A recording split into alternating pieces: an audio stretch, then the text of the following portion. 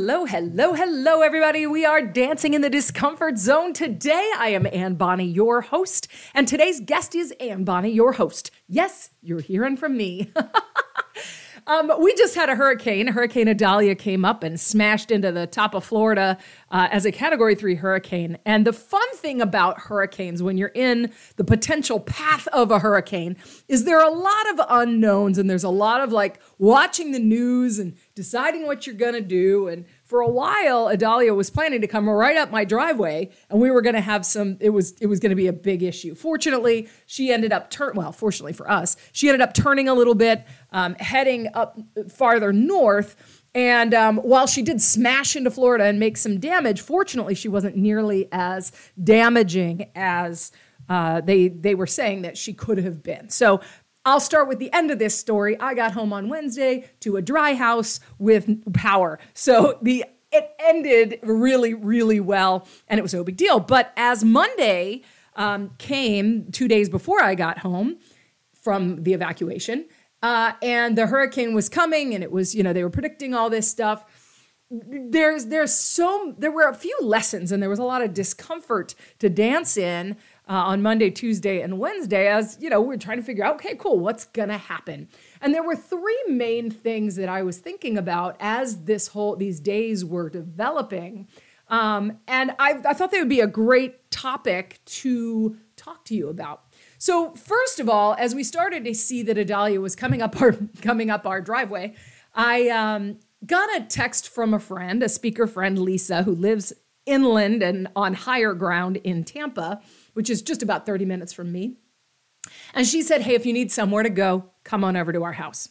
Now, my first inclination is always to say, no, I'm fine. Everything's good. I'm like the Marlboro Man. I do things on my own. And this was a time when I needed to accept help. I'm not really good at that. I'm a very, independent person. But sometimes it is good to ask for what you need, and it's good to accept help. In fact, on Tuesday, right before I did evacuate, I did a podcast interview with a gentleman named Russell Harvey over in England. His podcast is going to come up in October. And one of his main topics of brilliance is building resilience. And how do we build resilience in the face of all the craziness that happens in the world, aka hurricanes? And we were talking about one of the aspects of resilience that he talks about being really, really important is the support aspect, and who we have in our lives that'll show up for us, who we have in our lives that will be there when we need them, and that resilient people are able to say, okay, cool, this is a moment when I need to accept help. I'm not going to do it all the time because a lot of times I don't need it. And this is a time that I do. So it was really, really interesting, the timing of that. I literally evacuated about an hour after I finished that interview with him. He thought it was hilarious sitting in his home in England as I was prepping for a hurricane. And in a few weeks, that podcast interview will come out, and you'll get to hear me saying, and applying all of it to the hurricane. But there was a really interesting opportunity for me to say, you know what? This is a time I need to accept help. And fortunately, when I got to their house, Lisa's wife, Lynn, had a question about Excel and setting up a spreadsheet that she could use to, use as a template and all that stuff. And I had the knowledge and was actually able to help her set that up. So it was kind of cool. I got to pay her back for letting me stay at their house for the night and shelter in the storm. But anyway, the lesson for me was, the first inclination is to say, no, I don't need help.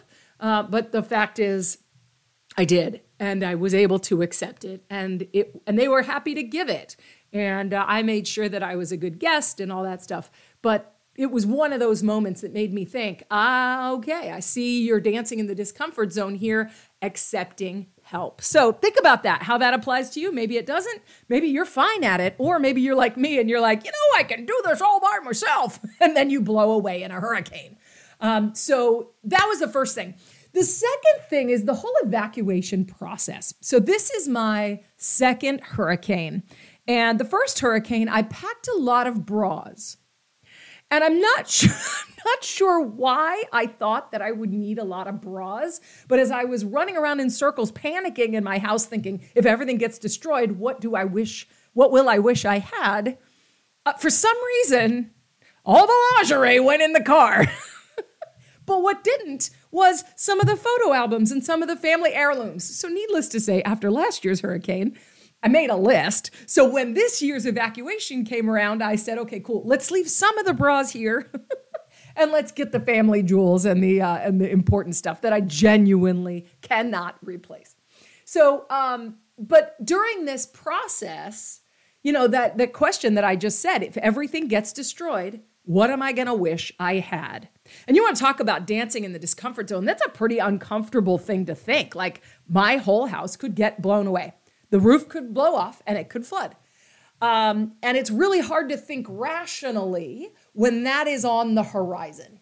Potentially within the next 24 hours, all of this could be destroyed. And so often in a crisis situation, whether it's a relationship crisis or a job crisis or a natural disaster crisis, we focus so hard on what might happen, and we're so panicked about that, completely understandably, that we're not able to focus on what we can do now, right? Not unemotionally, but with relatively controlled emotions. And so one of the things that I had to do as I was kind of running around in circles when I decided to evacuate that Tuesday morning, was say, okay, Ann, stop. What are the facts here? The facts are there is a hurricane coming, period. We can't do anything about that. What can I control? Not that. She's coming. And she's very windy. And they're saying that she's going to be very angry when she gets here. So by starting with that fact, saying, okay, cool, that's not something I can change. Yes, it could be very bad, but what can I do right now? Let's focus on right now. I am safe right now. I'm okay right now. What can I do right now to prepare for that moment? I will worry about that moment later. Let me go ahead and think, what can I do right now? But by starting with the facts, there is a hurricane coming. I was able to say, okay, cool. First, I'm getting out because I live right on the bay. And they were talking about huge storm surge with high tides. And so even if the wind didn't blow anything away, the likelihood was there was going to be a lot of water where it isn't normally, including potentially in my house. So by starting with that fact and saying, okay, cool, that's a fact. It's not good or bad. It just is. The consequences could be bad. So how can I mitigate those consequences? What can I control? Right? And so question number one, if everything gets destroyed, what am I going to wish I had? Great. Go get the photo albums, go get the family heirlooms, go get that stuff that is irreplaceable, put it in the car, good to go. All right. Now, the more likely scenario is that there might be a foot of water or two in the house. Okay, cool. Now, what can I do right now to mitigate that risk, right? By starting with the facts and by asking those really tough questions. Like, I don't want to consider that this is all going to happen. And yet, as much as I can prepare for it right now, the better off I'm going to be, right? So let's just shift this example to a more day-to-day, less natural disaster-y example. Like, I remember a time I hit reply instead of forward on an email, and I replied something very, very rude to the person that sent the original email, intending to complain about them to somebody else that I was going to forward it to, but I hit reply. Yeah. So the first thought was, oh crap, I'm going to get fired. This was a little crisis in my mind. I'm going to get fired. And my brain went immediately to that future eventuality. And again, I had to stop and say, okay, Ann, stop right now. What can you do to make this the least trouble that it's going to be? What can you do right now? All right, cool. I can immediately apologize to the person and their boss. I can immediately tell my boss what happened and go tell HR. These are things I can do right now to give me the least possible chance that that bad future event is going to have the most catastrophic impact. Okay? Maybe I have a fight with my spouse and I'm worried about the future ramifications of this. What can I do right now to either make this better, to make myself feel better, or to mitigate the potential damage that that's going to do. This question, starting with the facts, okay, that just happened. I would really like it if I hadn't hit reply, but I did, and it got there. And I am now have egg on my face, as they say. And I have no idea what that means, but whatever. So what can I do right now to mitigate the future things that I'm worried about? But instead of sitting there running around in circles, starting with the facts, that just happened. I'd love to ignore it. I can't. Okay, what can I do now? And that stop moves the thinking around to that logical part of the brain from that panicky part of the brain. You have a panicky part that wants to keep you alive, which as I hit reply and realized I hit reply, said, run away, get out of here quick, go to Mongolia. I hear they need volunteers, But like, okay, cool, hold on. That's the panicky part of my brain trying to preserve me from all stress. But as soon as I start to say, okay, wait a minute, what are the facts? Okay, the facts are I did that. As soon as I start thinking that way, it moves the thinking around to the prefrontal cortex where all the logic is, where you can stop panicking and start thinking and deciding and responding rather than just reacting.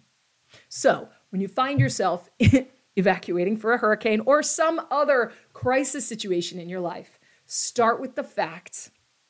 What can I not change? And go from there. What can I control? What is the next thing I can do right now to give me the best chance at a good outcome in this fact-laden situation? All right? I don't know if that's helpful to you. It was just one of the things that was rattling around in my brain during the last week. So I hope it helps. I hope you're all safe. I hope you're all enjoying the end of summer. And I look forward to seeing you next week with another great episode of Dancing in the Discomfort Zone podcast. Thanks for listening, everyone.